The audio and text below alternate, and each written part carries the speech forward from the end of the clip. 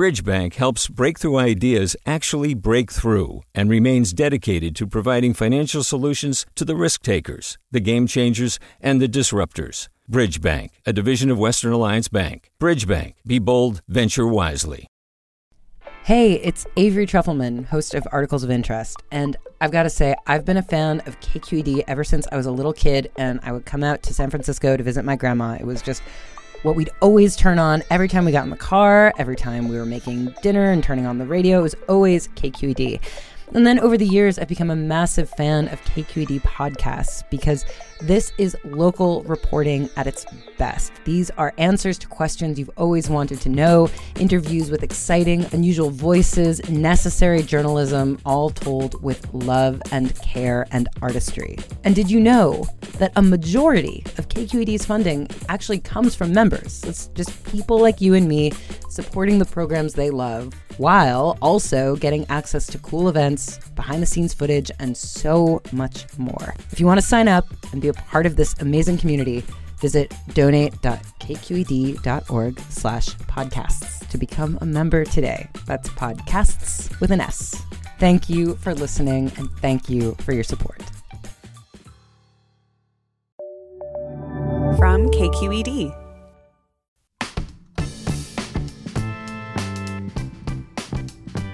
I don't know about you, but when it comes to finding comfort food, I love to venture out of my kitchen and get inspiration from food trucks and local vendors. It's so fun to discover new pop-ups where immigrant entrepreneurs are serving up tacos or kebabs based on beloved family recipes. A lot of those pop-ups seem to come and go, but there is one place in Stockton where vendors have been selling homemade Hmong and Cambodian food for more than 30 years. It's called Angel Cruz Park, and it's especially busy on the weekends. Locals argue over who sells the best beef sticks or who makes the tastiest papaya salad. I'm Sasha Coca, and today on the California Report magazine, we're going to meet some of the vendors at Angel Cruz Park. Reporter Lisa Morehouse visited as part of her series California Foodways, where she's heading to each of California's 58 counties to tell stories about farming and food. I show up at 7 a.m. on a Sunday, and Rotana Latch is the first vendor to arrive at Angel Cruz Park. Before she sets up her cooking station, she sweeps the area clean with a tree branch. She used to show up even earlier. I come by myself all the time, like around 2 o'clock in the morning. She wanted to establish herself in this prime spot. That didn't make her too popular with other vendors. After that, they get mad at me all the time. But now this is your spot. Yes, my fun. Her car is stuffed with folding tables, charcoal, cleaning supplies. You have to keep everything in your car, huh? Yeah, because I live at my friend's house. She shares a room with her 4 kids at her friend's house. She pulls out coolers full of food she prepped at home in the middle of the night. I make food is beef steak, chicken steak, sausage, angel wing, stuffed chicken, Lao sausage, and papaya salad. Rotana sets up a tabletop grill. She's been making and selling food here for 15 years, but she didn't grow up cooking. In Cambodia, I don't want to cook. I don't want anything. You didn't want to cook when you were in Cambodia? No. And when my mom said, you have to cook, no, I don't want to cook. It felt too traditional to her. Rotana was born in the city of Battambang in 1974 during the chaos of the war in Vietnam and ongoing regional conflicts. She says when she was a little girl, she was injured when a friend accidentally detonated an explosive. My friend played with the bomb and blow it. He get his body, I get my body and my head. Oh my goodness. She shows me scars on her hand and says she has a lot more on her legs and neck from fragments and burns. So that was when you were a little girl? Yeah, I was like 7-year-old. Her injuries can make it hard for Rotana to focus. Sometimes it's like my head hurt, pain. I cannot control myself. Sometimes it hurts so much she can't even bear to have her kids around. And let me pain by myself, and after my pain gone, you guys come. She says a few years after the explosion, the family moved out of the city to cultivate land closer to the Thai border. I work in a farm every day with my dad, my sister, my brother, and my stepmom. Even as a teenager, she says she resisted cooking. I tell my stepmom, say, no, I don't want to cook. When the people ask me married, tell them, say, your daughter don't know how to cook, and nobody come.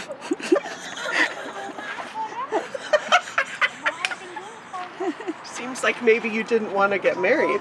No. But eventually, she did marry. She says her now ex-husband brought her to Stockton from Cambodia 20 years ago. The city is home to one of the largest populations of Cambodians in the United States. She says at first she really struggled. I just only speak Cambodian, no writing, no reading. When I came here, no speak English. I don't know how to write. In English or in Cambodian? Both. Both. I go to adult school. Yeah. Like 5 years. And she finally had to learn to cook. At parties, she'd take peeks at what experienced cooks were doing, and she spent time online. Sometimes I look on YouTube. That's how you learn to cook? Mm-hmm. By watching YouTube videos and sneaking at parties? Yeah. The charcoal is hot, and Rotana scrubs the grate before getting out the beef and chicken sticks and the sausages. Do you make the sausage yourself? I make everything by myself. She says she makes enough money at this stall to raise her kids and send money back to relatives in Cambodia. Other vendors start to arrive, including some younger folks whose stalls are on the western edge of the park. Steve Kim is one of them. He's got a fancy tent with laminated images of all the items he sells: lemonades, boba teas, Cambodian foods, and waffles. He's happy to talk to me. He even has his coworker film us so he can put it on TikTok. As a Cambodian American, we're known for using a lemongrass paste.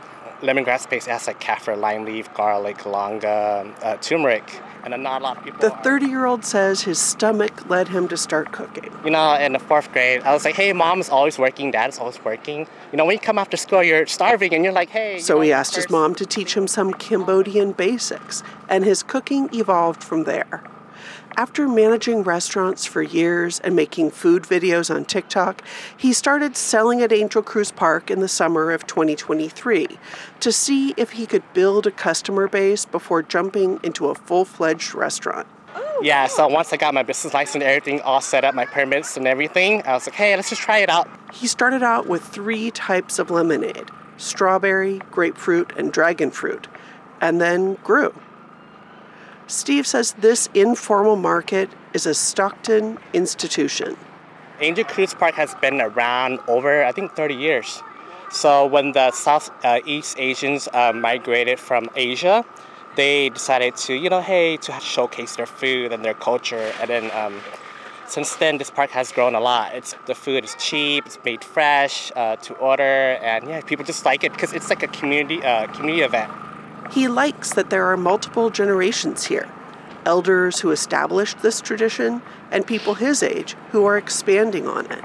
You hear a lot of negativity about Stockton, but once you come here and you see it for your own eyes, it's not like that. As I head back to the row of longtime vendors, Rotana's table is hard to miss. A friend set up speakers behind her. Her cousin Bopa Om has joined her, and the two seem to never stop laughing. We like to talk, play around too much. We like to play. Bopa wears some of the longest eyelashes I've ever seen. Rotana shines. She has latex gloves on her hands, but glittery makeup and sparkles on her headband, leggings, and phone. While Rotana grills the meat, Bopa builds papaya salad, ingredient by ingredient, to order. I'd like a papaya salad with 1 pepper. Okay. She starts with garlic, sugar, and that 1 pepper. And then I just smash it. In English, we call this a mortar and a pestle. Cambodian is bal. Bal. Bal and andre. Shrimp paste a little bit. Then crab paste, long beans, grape tomatoes, pounding as she adds each ingredient. She grates papaya, adds fish sauce, tamarind, then lime. 5 pieces. Make it sweet and sour. And then I put a noodle in. I like a little noodle. Yeah. And some cabbage.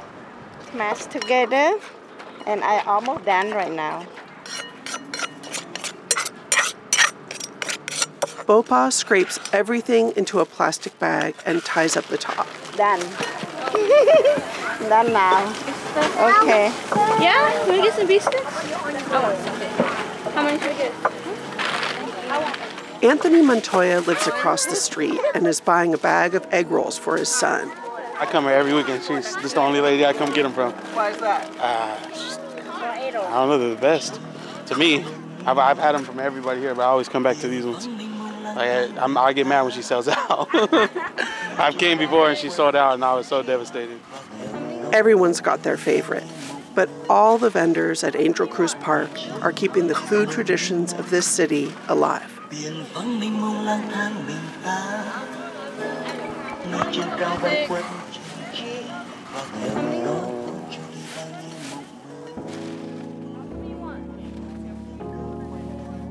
That was reporter Lisa Morehouse in Stockton with a story for her series, California Foodways.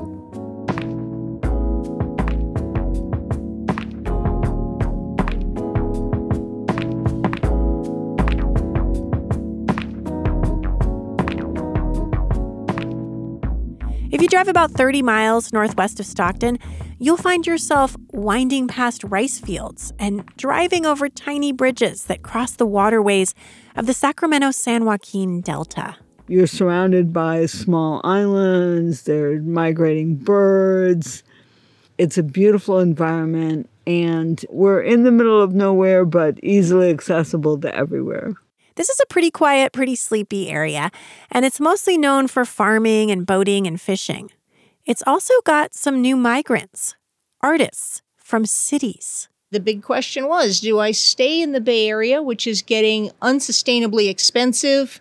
My friends are being displaced. They're losing their workspaces, their art spaces, their homes. It was just unsustainable. Reporter Jon Kalish wondered how these urban newcomers are fitting into life in the rural Delta and what an influx of creatives has meant for the community. Welcome to Secrets of the Sea, the very first act. And please give it up for everybody that made this entire beautiful event come true. A small crowd on a barge docked in the San Joaquin River watches as a burlesque performer strips inside a huge balloon. Outside, dancers dangle from a lighthouse, and a man standing on a floating raft swallows fire. This sea circus took place on a huge barge known as Forbes Island. It was once a novelty restaurant docked in the San Francisco Bay before its new owners towed it up to the Delta. It's a 100 by 50 foot barge with sand, real sand and real palm trees, and a full-size lighthouse that you can go up in. Heidi Petty is part of the team that's been transforming the barge into a performance venue. And a full restaurant and bar downstairs.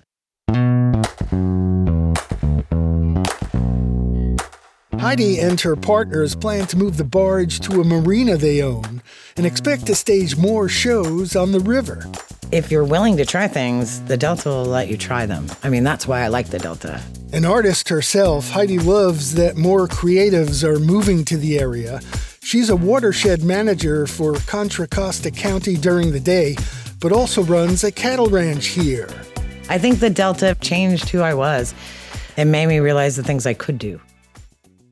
Heidi first discovered the natural beauty of the Delta while traveling for work. She made Oakley her permanent home in 2015. I like it out here. It's quite beautiful. I mean, at night, there's no lights. It's all stars. It's all animals. There's no people. The place needed some work. Squatters had been using it as a meth lab. They didn't know what to do with me. Like, who is this person that's demanding we do things and not afraid of us? So now they've kind of dropped their gangness. So they actually start chatting with me. And so I said I was having a party. I invite them to the party, and I've told them, you can't come as gang members. You come as people. Hang out with us. The Delta's still funky. I think everybody has kind of the attitude of mind your own business up here overall.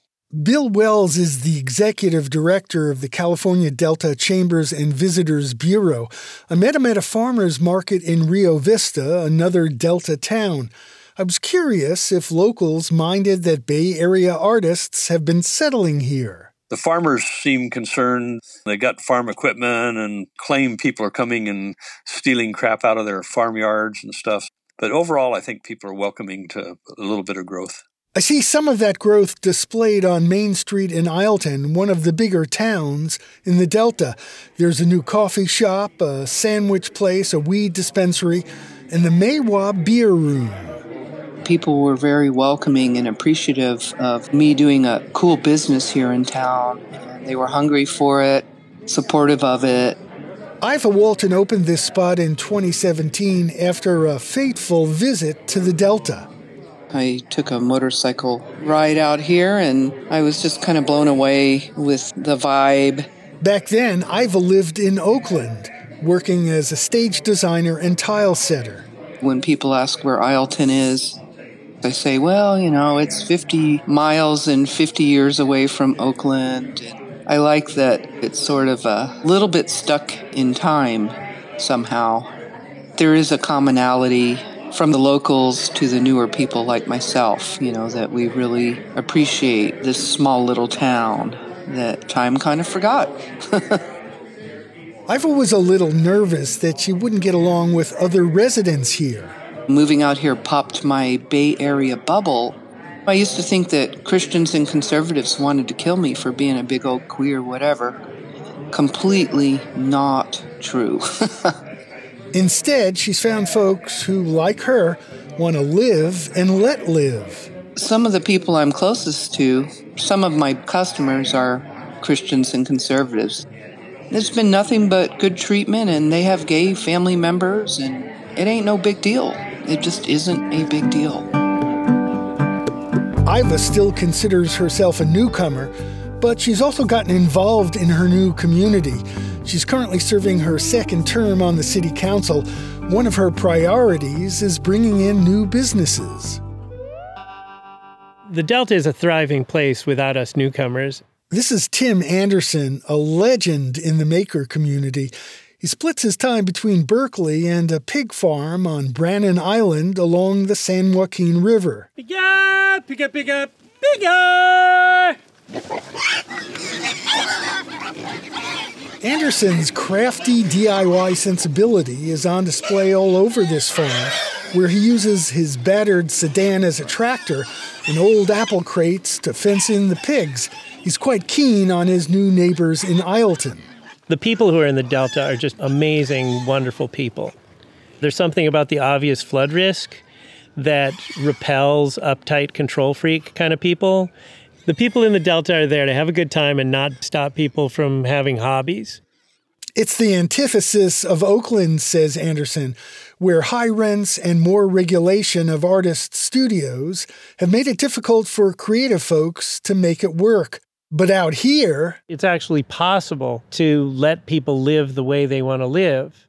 That's why Anderson is encouraging Bay Area friends to move here. My goal is to have all the high-functioning misfits move out to the Delta, because that's who's good for the Delta culture. We're plugging into an existing society that just is miraculously compatible. And it seems to be working. One newcomer has started a cooperative gallery in Isleton, and a nonprofit in San Francisco has started bringing visiting artists to do stints up here. All that activity is more folks checking out the scene on the weekend.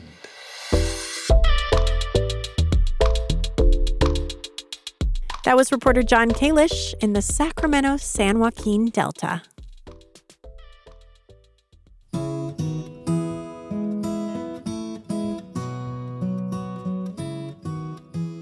Recently, my family and I hiked around granite boulders until we found the perfect spot in Yosemite.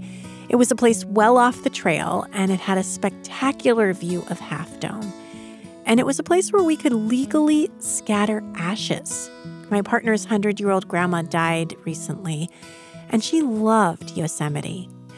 She had also been very clear that she wanted to be cremated when she died, which is pretty common in Japan, where she grew up. But more and more Americans from many backgrounds are choosing cremation. In fact, now more than half of people in the U.S. are choosing to be cremated when they die, in part because of the high cost and the environmental toll of having a more conventional burial. Over the next few years, Californians are going to have another option when it comes to loved ones' remains. It's called human composting. And basically, it's turning the bodies of people who've died into fertilizer for forests and for home gardens. KQED's health correspondent April Dembosky is going to bring us the story now of one man from San Francisco who didn't want to wait for the law in California to change. When Dennis Cunningham was diagnosed with terminal cancer, he wanted his death to reflect the values he lived by. He was a committed civil rights lawyer, defending the Black Panthers, AIDS protesters, and later environmental activists from Earth First.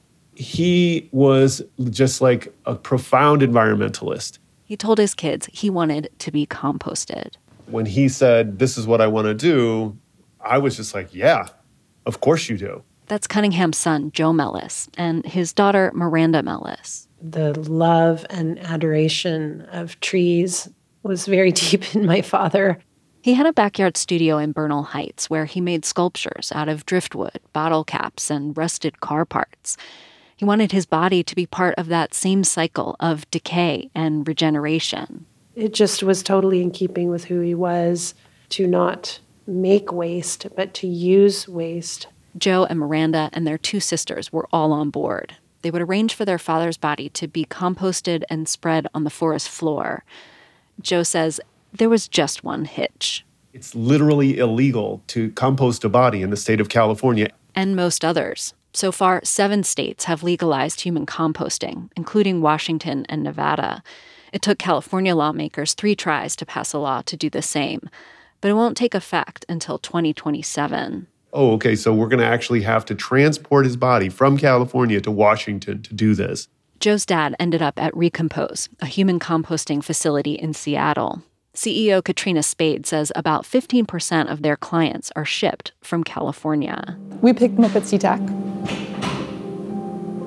Walking into the lobby of Recompose feels like walking into a spa.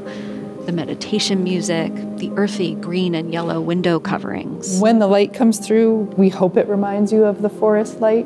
They have a gathering space where families can hold ceremonies. But the composting happens in a cavernous warehouse in the back. Spade calls it the greenhouse.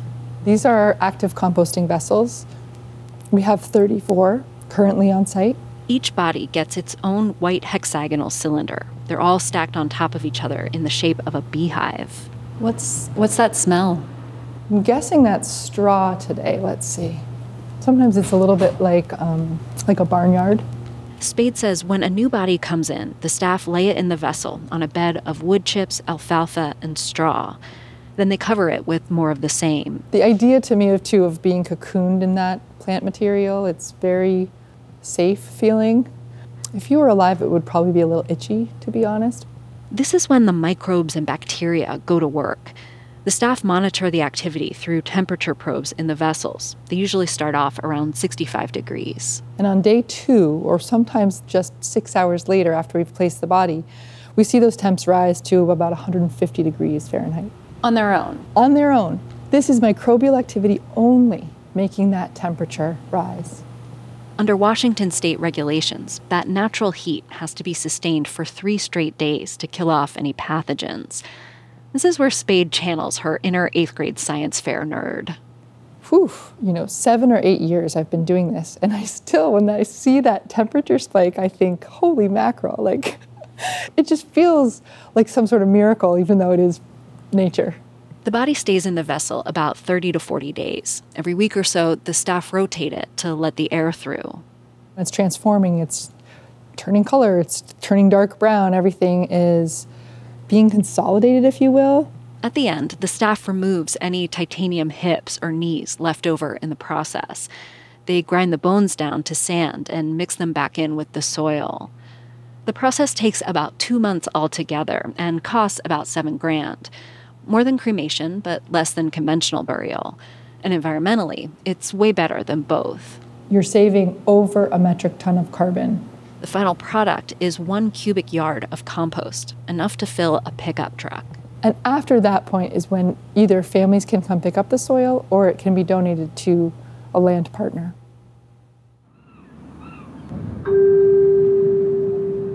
Your attention, please. We are now arriving at our destination. One of those land partners is a short ferry ride away on Vashon Island. I'm walking through the conservation area. There are rows and rows of little seedlings that have been planted and packed in with human compost. After Joe and Miranda Mellis's dad died, most of his soil was spread in a place like this, in a forest in southwest Washington. Another portion went under a tree on his family's land in Michigan. This beautiful, really old, huge hemlock that my father was really in love with.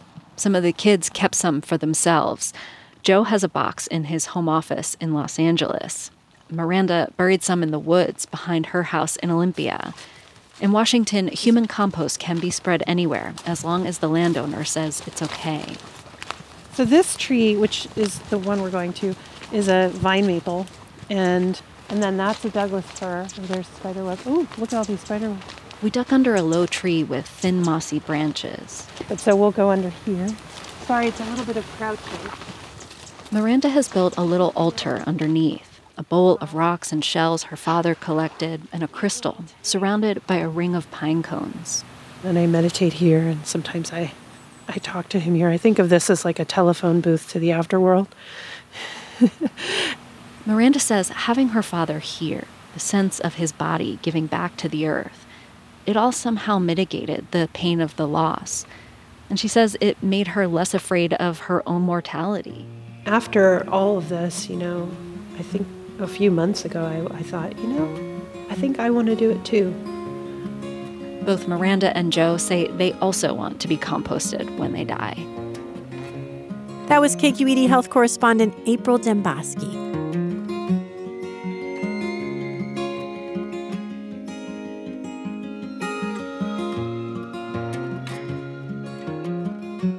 And that's it for the California Report magazine for this week. Our senior editor is Victoria Mauleon. Susie Racho is our producer-director. Our sound engineer is Brendan Willard. And we had production and editing help this week from Katrina Schwartz, Kevin Stark, and Jessica Carissa. And welcome to our new intern, Lucen Mendel. And I'm Sasha Coca. You can catch all of our California stories on our podcast, the California Report magazine. Your state, your stories.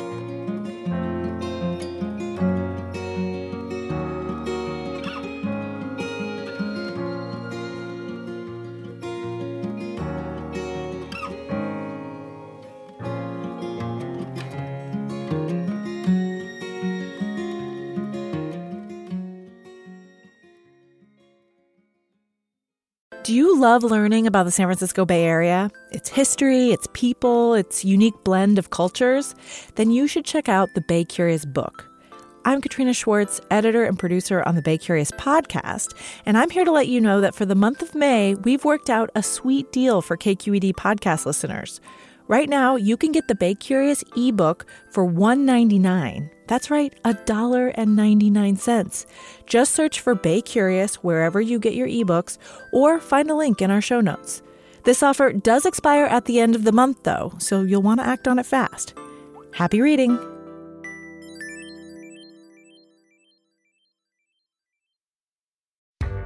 Hi there, I'm Rand Abdel Fattah from Throughline. If you're listening to this podcast, you know that KQED produces exceptional storytelling that keeps you informed, inspired, and entertained. Their podcasts cover issues from your neighborhood to the entire country and everything in between. Support this work today. You can help us continue to bring quality podcasts to your ears. Just head to donate.kqed.org/podcast. That's donate.kqed.org/podcast.